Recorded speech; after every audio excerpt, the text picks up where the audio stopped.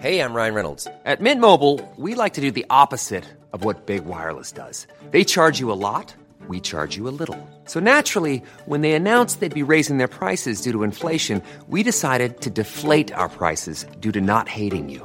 That's right. We're cutting the price of Mint Unlimited from $30 a month to just $15 a month. Give it a try at mintmobile.com/switch. $45 up front for 3 months plus taxes and fees. Promo rate for new customers for limited time. Unlimited more than 40 gigabytes per month. Slows full terms at mintmobile.com. Hello, Homo sapiens listeners. I'm just jumping on here, did you hear me jump, to tell you that we have exciting news. If you want to listen to Homo sapiens without the ads, now you can. You can subscribe to Homo sapiens Plus on Apple Podcasts, and all future episodes will be ad-free. How do you sign up? Well, go inside your Apple Podcasts app, go to our Homo sapiens homepage, and the option to subscribe to Homo sapiens Plus for £1.49 a month is there. There's also BT Dubs, a 7-day free trial available, so you can try before you buy, which is my favourite. I like to do that in the supermarket whenever they've got a little snack being handed out. Anyway, I digress. Hello, welcome to part 2 of our chat with Dr. Ronks. I'm learning loads. Hope you are too. If you haven't heard part 1, that's on the feed. Go listen to there first. If you have, here's part 2. Tell me about your childhood. So people always ask, and I think there's this assumption that I had like this rosy childhood. I did not have a great childhood. The long and short of it is I left home when I was 16. And I think all those years ago, so I'm 38 now, so 16, that's I've been out of my home longer than I was actually in home. And I think for me, I basically had a life of very lucky situations and people seeing things in me that I literally I didn't see myself. Like even just being on telly, I did not see that as something for myself, but people saw something in me and gave me jobs. And even my friends are like, of course that was going to happen. Of course that was going to happen. But part of having a difficult upbringing is one of the reasons why I'm so really dedicated to young people. Because if we think about kind of like factors or predictors of crime and poor outcomes in young people, I had loads of them, pretty much all of them. But what I had, which kind of tipped the balance, were people that believed in me. And I think we as a kind of community, as people that are now in privileged positions or can make decisions or make things happen, really need to see beyond the stereotypes which are put out there in the media, such as like kids wearing hoodies and, you know, black boys with knives and, you know, parents that take drugs and have children. Obviously, they are not great things, but there has to be an element where we think about people's humanity. And people aren't born bad. Do you know what I mean? We are products of our environment. And I've just been so lucky to have friends which become family who were able to enable me to couture a life that I would never have expected for myself, you know? So there's a lot of me that really wants to dedicate a lot of me to doing that for other people. It's so wonderful. And like, you know, as I get older, this is not an epiphany that's mine. Like, this isn't new news at all. But like, all I'm looking for anywhere is compassion. Like, if someone is compassionate, I'm like, let's talk. You know? Yeah. And if someone isn't, it's a real like, it's hard, isn't it? I'm out. It's hard. It's hard.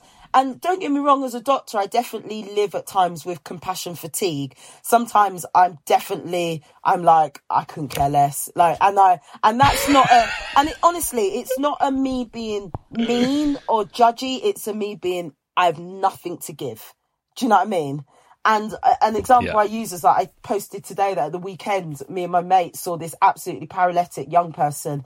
And for some reason, I think it was the high of seeing Grace Jones, we had it in us to get her a taxi home, even though she was disgustingly drunk. On another day, I could have walked past her. Do you know what I mean? And that's not me not caring about her. It's me sometimes recognizing that I just don't have it in me. And I'm not proud of that, but yeah, I'm not always compassionate. Yeah. Well, you know, you're not also Dr. Planet. You know what I mean? Like, you're not in charge of the welfare of everyone on this soil. You know what I mean? But I carry a lot of guilt when I see... It's hard, man, because, you know, there's still an element of me that remembers the Ronks from, like, you know, 20, 25 years or whatever ago that needed people to look beyond what they were seeing. And so, like, I definitely I've developed this, what do you call it? I developed this, and which I'm really proud of, actually, is where I actually stop and think. Like, you know, you tell... What's it called? It's called, what's that thing? Thinking, yeah, that's but it's true, like, you go around and you say to kids, no, I get stop and think before you do that. None of us do that. And I've only learned, and I would say this year it's actually now something that I actively do.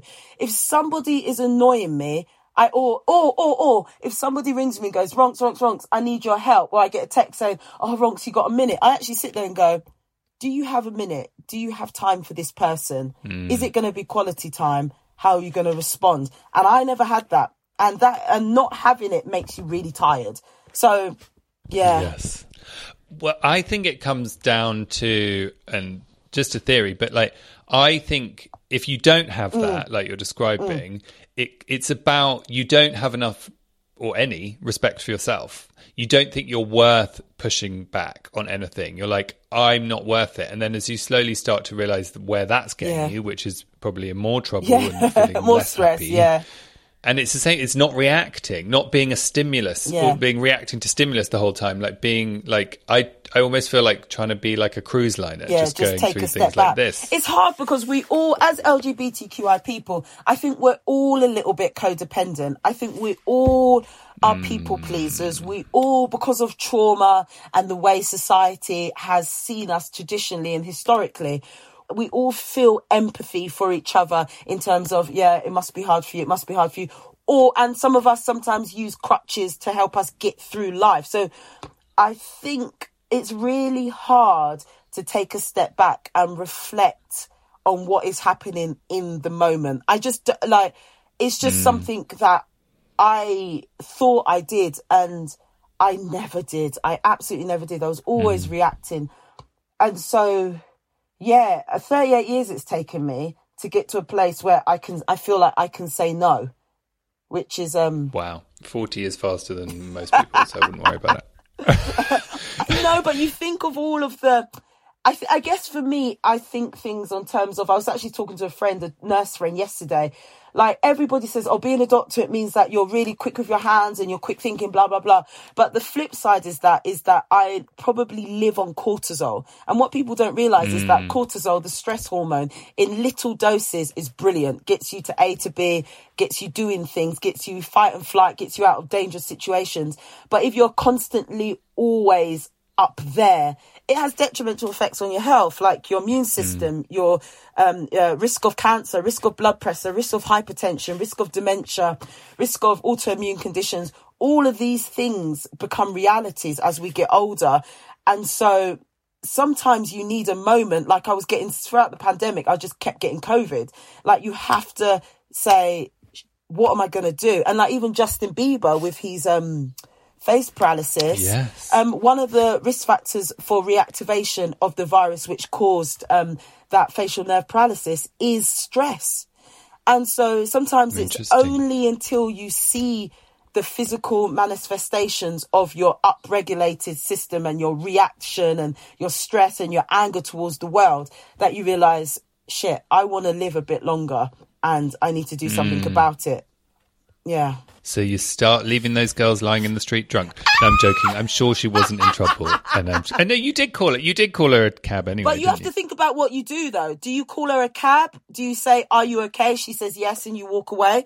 Do you put her somewhere where there's bright lights and people around? Like, it's what you do. Do you know what I mean? Not necessarily the end point. It's how much energy you give to that moment. Yes. And can I ask you about something fascinating you said, which you're like, oh, I wonder what it was. We talk a lot about, or we have done on this podcast, about queer temporality and about how queer people often reach milestones at different times and don't do things at the same times.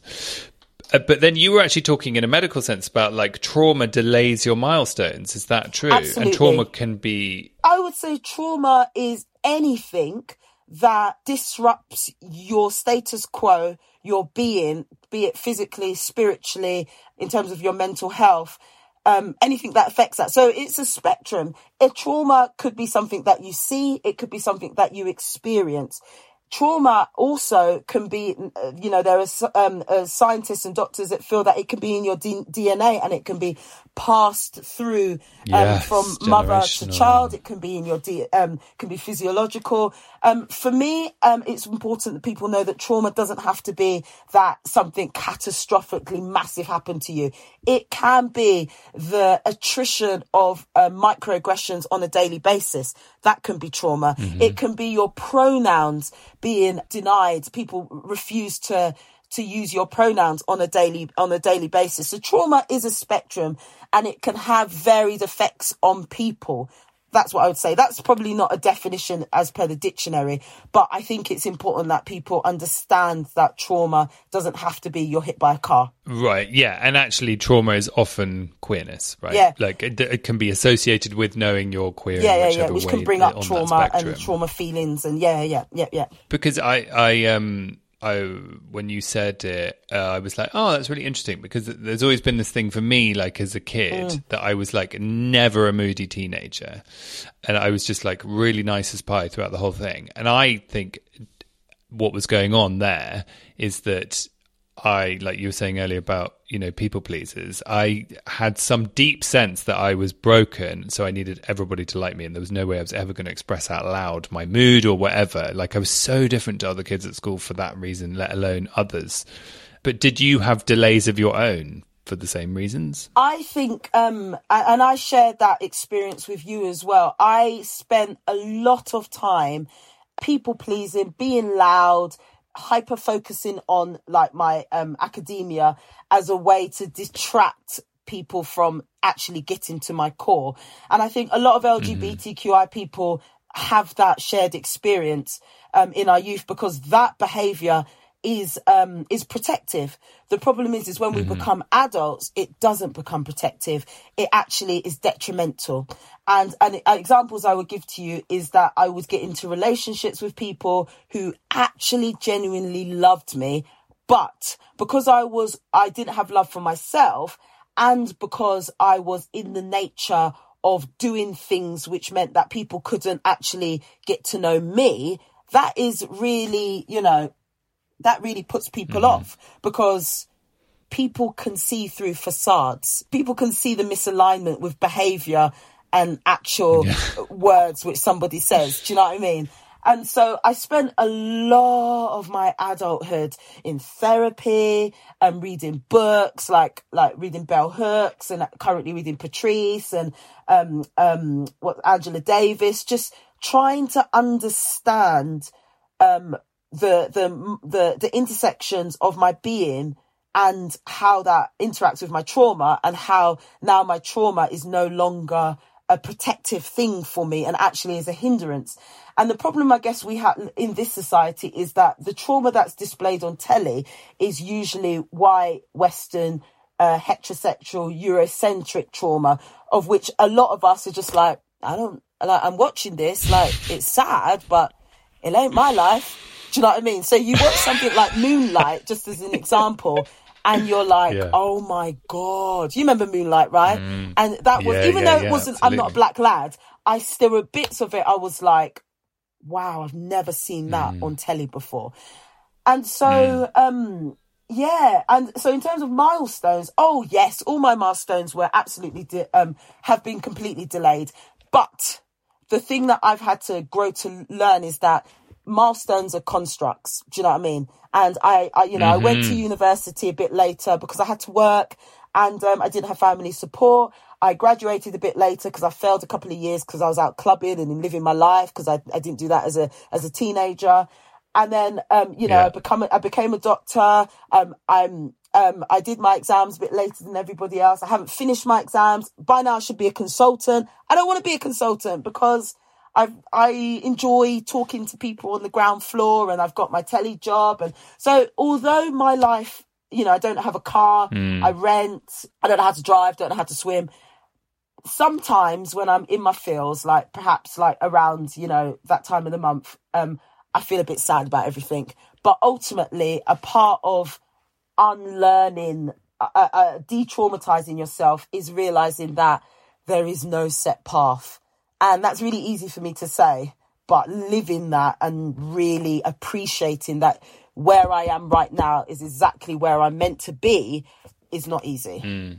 Yeah, and also, do you think that, like, we all set these stupid things of milestones for ourselves, but then you think, well, probably, and I'm talking about yours and my generation, maybe more than other generations, we didn't want to be LGBTQ plus, probably, in those moments when we were young, and actually that's been the best thing about our lives. So, messing up the milestones is actually the best thing that will ever happen to you, right? Absolutely. I mean, I can't lie. I never, ever, ever did not ever not want to be gay. Like, I didn't know I was queer. Well, I use queer now, but I didn't, back when I identified as cis female, I didn't realise I was a lesbian. I had really intense attractions too, because I went to a girls' school, to some of the girls in my school.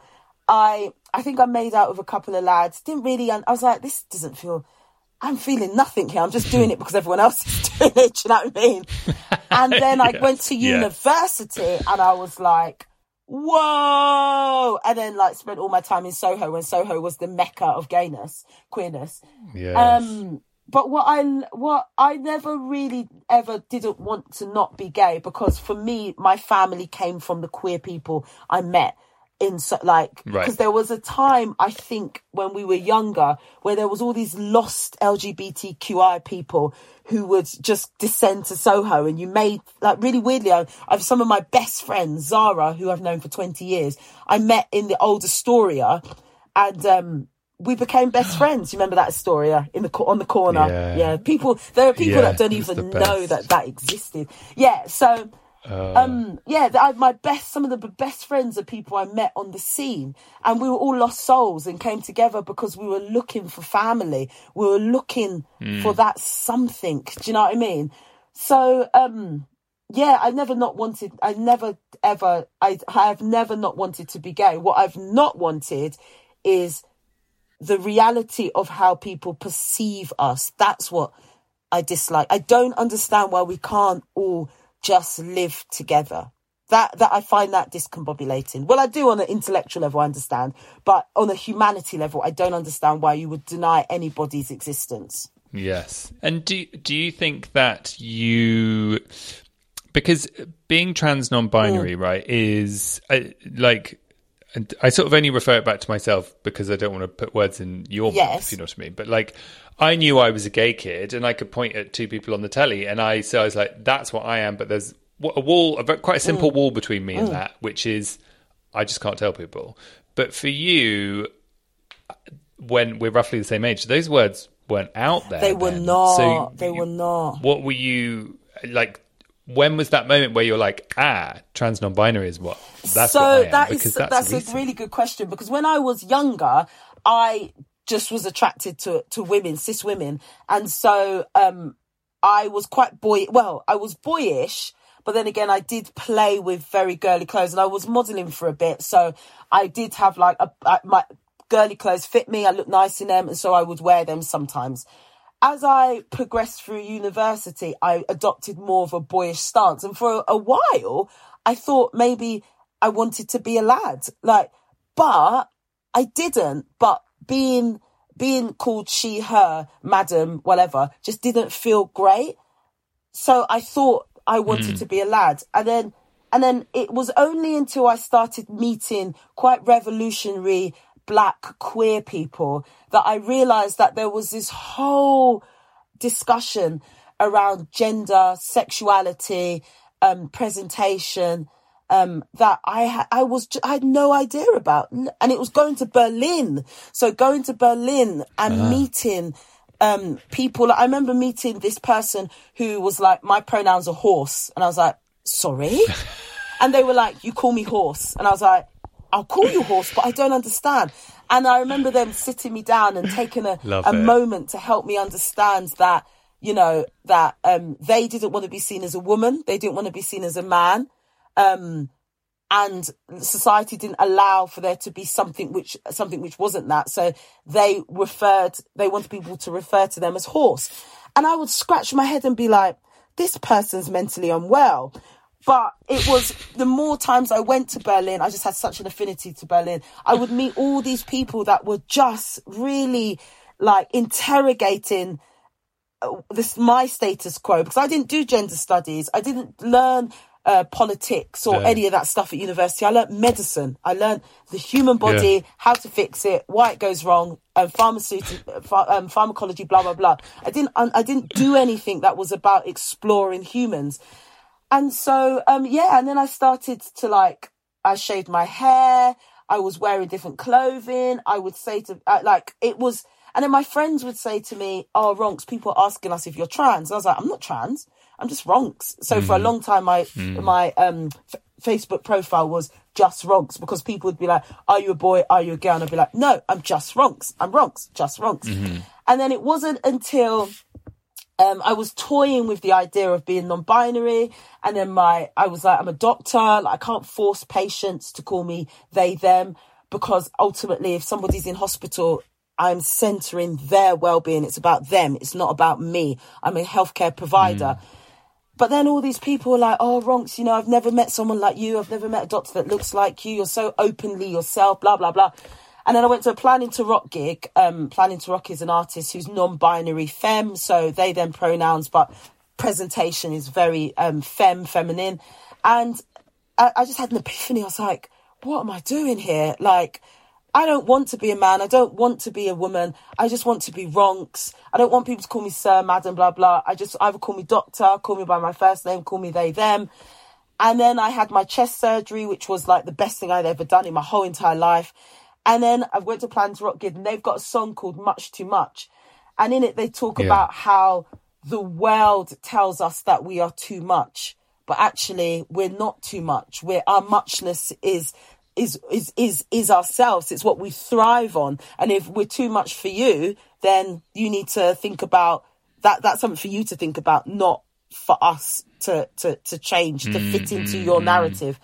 Yeah. So trans non-binary feels really great, because trans, in terms of, I feel like I'm transitioning out of the gender binary, and non-binary is my pronouns. So I don't want to be a woman. I don't want to be a man. I'm not trans masc per se. Or I'm trans masc, but not a trans man, if that makes sense. I'm not a binary man. And so, it feels really, I feel great. It feels great. Brilliant. It's so lovely to hear, and to hear that you have found your version. And I always think of it like, do you remember when mobile phones first came out, and you could get there was one mobile phone plan? And maybe there were two. Yeah. And it was all very binary. Yeah. And then they invented bolt-ons. Yeah. Do you remember? And you could buy extra text, and you could buy extra minutes. And that's sort of what happened when you met Horse, because it's you realise that it can you just bolt on which bits you like. Absolutely. And you go, that's me, and that's all that matters. But if you don't know that that's an option, I always say to parents, I'm not out here telling you that your kids should be gay, your kids should be trans. I don't necessarily have a gay agenda. My agenda is to ensure that people know that there are options of existence. That that yes, at the moment, they feel maybe that they're attracted to people of the same sex as them. That might change. Yes, at the moment, they are a Christian. That might change. I want people to be open to change, and open to accepting that other people live parallel to them, and it's not a threat to their existence. I am not a threat to your existence. If I'm a threat to you, then you need to think about your existence and what it is about your existence that you feel is fragile. Because when people say, heterosexuality and whiteness is a threat, it really isn't. We're just interrogating a status quo which we have allowed to be the predominant voice.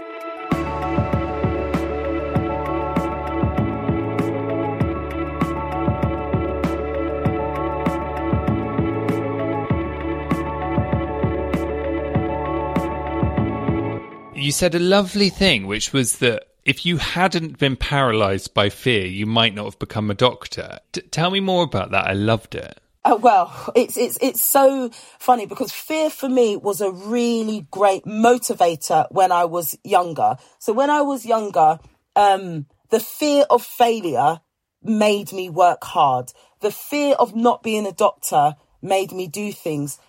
Unfortunately, as you get older, like I said, you often find that these become paralyzing and actually stop you from doing things. So now the fear, like, for example, one of the reasons I haven't finished one of my exams or I haven't finished an exam is because the fear of being a bit more senior in my department is a bit much. I'm like, to be in charge of people? No, I'm not. I can't do that. I'll shout at people. Although I'm a people person, I can't stand. I'm intolerant of incompetence, and being a good manager or a leader means that you need to be you need to be tolerant of the variety of people's abilities. And I think one of my flaws is that I can get annoyed quite quickly, and because I recognise that and I'm afraid of that, it has stopped me from perhaps accelerating a bit more in my medical career. But do you know what? It is what it is. And yeah, it is what it is. But yeah, fear paralysed me. Well, no. What did you say? Did you say that fear paralysed me when I was younger? What did you say? I forgot. I think what you were talking about, it was on, I can't remember where you said it, but it was talking about how if you hadn't sort of decided that you needed to fit in and do something perhaps quite traditional, like being a doctor, then you wouldn't have ended up being a doctor. But actually what's amazing about that is that you have a dimension to your life, one, that is beyond your identity, and two, actually, we need doctors that look, sound, are like you to actually create change as well, right? It's so interesting because I always say this to people. I have been lucky and unlucky. So not having a relationship with my parents, and I'm essentially estranged from them, in some respects has stifled me, I would say, in some forms of my emotional capacity and emotional intelligence, something I've had to learn and read about and absorb via osmosis by secure and safe people in my life. But that absence of relationship with my parents has also meant that I've been able to be the person that I want to be. I don't have a familial, overbearing kind of pull to be straight or to fit into perhaps traditional Nigerian constructs, which, it's interesting because, you know, there was a time in my life when all I probably wanted was to have familial love in my life. And that's where I would say getting into relationships, which a lot of LGBTQI people do, is get into relationships with people we shouldn't, because we're trying to replace mother, father, brother, sister figures. Do you know what I mean? Like loads of us do. There's so many black and brown and also white folk who have left home because of homophobia, transphobia, blah, blah, blah, blah, blah. That's not the reason I left home, but there is, you know, that's a familiar trend that we know. And so we seek that love from either substances or from people, and it often doesn't turn out well. But on the other hand, like I said, for me, it meant that I had no restrictions to being the person that I've wanted to be. The only restriction was myself and my self-esteem and my ability to actually be my own cheerleader. That's something that's grown with time. But it meant that, you know, I went to uni and I wore what I want because there was nobody to tell me that I couldn't. Do you know what I mean? I was loud and really probably a bit obnoxious, but nobody could tell me, you know, I was an unfiltered raw wrongs, which back then was bloody fantastic. But as I've got older, I've had to learn that there are some social cues and social behaviours which I didn't have because nobody taught me, that I've had to learn. Do you know what I mean? Yeah, I do. And why did you leave home? Because I didn't get on with my parents. Home was not a safe place for me. And for me, I look at it as something that I needed to do. I mean, my therapist, the therapist I used to see, and my friends were like, do you not realise that is a that's a revolutionary thing. Like in the 90s, people didn't leave home. Do you know what I mean? Or early 2000s, whenever it was, people just didn't leave home. They just put up with stuff. I wouldn't recommend it now. I would say it would be great for schools and caregivers and people in authority to see if people are struggling, and it would be better. The resources should be there, and I think they're better here. They're better present than they were in the past. But for me, it was a necessity, because I guess it's weird because I think about it and I'm like, I just knew that I needed to get out of this unsafe environment. Otherwise, I wasn't going to thrive. It was just, I literally woke up one day and was like, I'm leaving this place. I am leaving. I didn't think about it. I didn't have much. I didn't think about what was going to happen, where I was going to live, what was I going to do. I didn't think about that. I just had this innate understanding that I needed to exit this situation. Maybe I had a guardian angel. I don't know. Do you all still have any kind of relationship? No. I don't even know where my parents are at the moment. And I think for me, because there's a lot of, in our kind of Nigerian culture, there's a lot of discussion about like kind of forgiveness and reconciliation and blah, blah, blah. For me, I think for some people that's okay. For me, I've had to accept, and this is part of responding and not reacting, is doing what's important for me. And a lot of texts in terms of like understanding familial relationships and stuff like that says that our parents, our brothers, sisters, cousins, whatever, they are people, and people make mistakes, but people also need to be accountable for the things that they do. And just because they're blood, and people say blood is stronger than water, blah, blah, blah. But at the end of the day, we only live one life. And if your life is going to be filled with living up to other people's expectations, yeah, you might have a roof over your head. You might have somebody who gives you money and you've got a trust fund and blah, blah, blah. But are you happy? And I've had to really center my happiness, which is something that is really hard for us LGBTQI people to do, because we're often trying to minimize ourselves and be liked by other people. And it's taken a long time, but I've decided that actually I need to keep it moving with my life, because everything I've done in my life has been because I've done it. There's been no familial input. And yeah, sometimes you just got to let things go. Yeah, I hear you. And it's amazing. And I don't know, everything you do just makes me really happy, which is why I want you to tell me the story about Black Panther, when you saw Black Panther, because I just think it's such a beautiful thing that you did. Oh, I think we're coming up to the anniversary, or maybe we've passed the anniversary of that. Literally just saw Black Panther with a mate and was like, this is wild. This is amazing.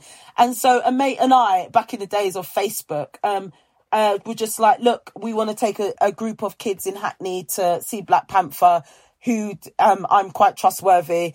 If you can give me, you could pay for one ticket, then we can send a kid. And people just put money in my bank account. And then the theatre, which was Genesis in Bow on Mile End, said for every ticket, they'll give a ticket, which was amazing. And then we managed to send about 800 people. Is it 800 or is it 400? Wow. I can't remember. It was such a long time ago. But we sent loads of people to see Black Panther. And it was amazing because we were in this theatre and there was all these kids. Some were only 3 years old and their families. And it was so quiet. And then when there were bits, you'd hear kids go, wow. It was just awesome. Yeah. It was just awesome. And it was then I realised that, young black and brown kids and people from working class families, we really, really, really are influenced by seeing aspects of our experience reflected in the medias. Do you know what I mean? So it's so important. And I think the media's catching up now, because I watch the BBC or Channel 4 or whatever, and I'm like, wow, this wasn't around when I was younger. Do you know what I mean? It's amazing. No. So, yeah. And how do you feel about it? I mean, the progress is good, or where are we at? It's interesting because there's so much intellectual debate about diversity and the importance of it, and how we encourage diversity without it being tokenism, or without it being like a bit of this is our Black Diversity Week, so we're going to have lots of black people on the telly, but next week, we've forgotten.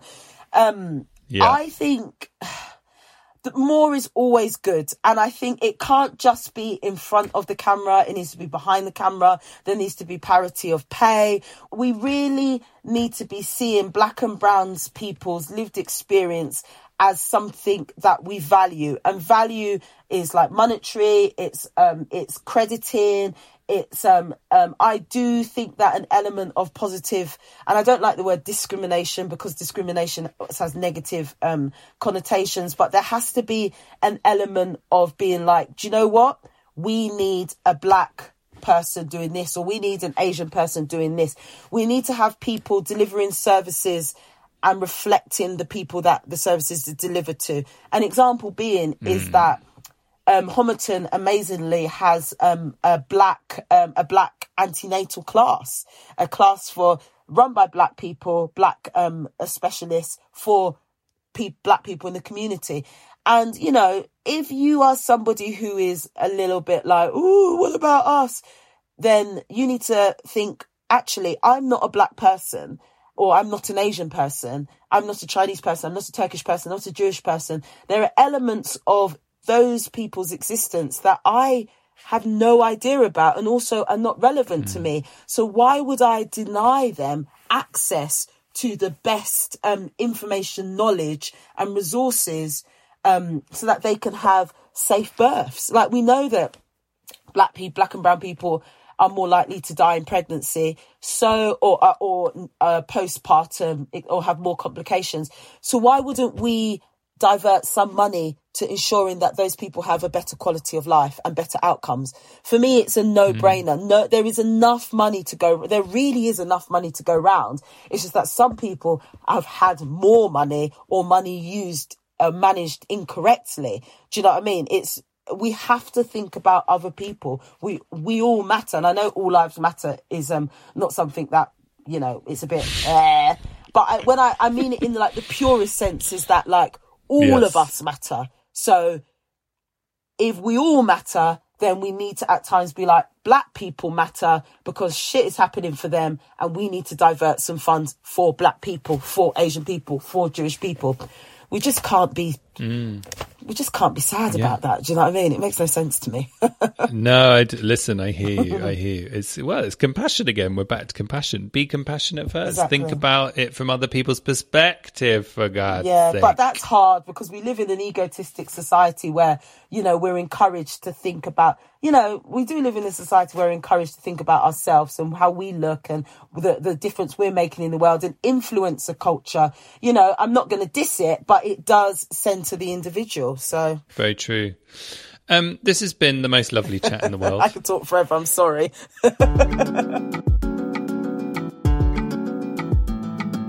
Wasn't that jolly? Thank you, Ronks, for taking the time to chat to us. I really, really thoroughly enjoyed that. Next week, listeners, the Football World Cup starts in Qatar. And so we are going to be speaking to none other than Xander Murray. Xander Murray is that footballer who was all over the papers recently. He's the Scottish League football player who has Small details are big surfaces. Tight corners are odd shapes. Flat, rounded, textured, or tall. Whatever your next project, there's a spray paint pattern that's just right. Because Rust-Oleum's new Custom Spray 5-in-1 gives you control with 5 different spray patterns. So you can tackle nooks, crannies, edges, and curves without worrying about drips, runs, uneven coverage, or anything else. Custom Spray 5-in-1.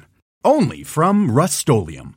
Even on a budget, quality is non-negotiable. That's why Quince is the place to score high-end essentials at 50 to 80% less than similar brands. Get your hands on buttery soft cashmere sweaters from just $60, Italian leather jackets, and so much more. And the best part about Quince, they exclusively partner with factories committed to safe, ethical, and responsible manufacturing. Elevate your style without the elevated price tag with Quince. Go to quince.com/upgrade for free shipping and 365-day returns. Come out, and we're going to be having a right old chat about queerness and football and his thoughts on Qatar. He is such a beautiful example. He feels like the beginning of a wonderful wave. You know, we had Josh Cavallo come out earlier in the year as well. It's so nice to see progress being done with people like him coming out in, you know, Major League Football. Would that be the right thing to say? I need to brush up on my football before I get on the, you know, chat with him. I'm sure he won't care. Get in touch with us. Stay connected at Homo Sapiens on Instagram, at Homo Sapiens Podcast on Facebook. Email your comments, your questions, and your agony uncles. Agony uncles, send us your problems. hello@homosapienspodcast.com. Stay in touch. Tell me what you're having for dinner. Whatever you like, please. Let's do it. All right, listeners, this has been wonderful. Do stay in touch, and ta-ra for now. Powered by Spirit Studios.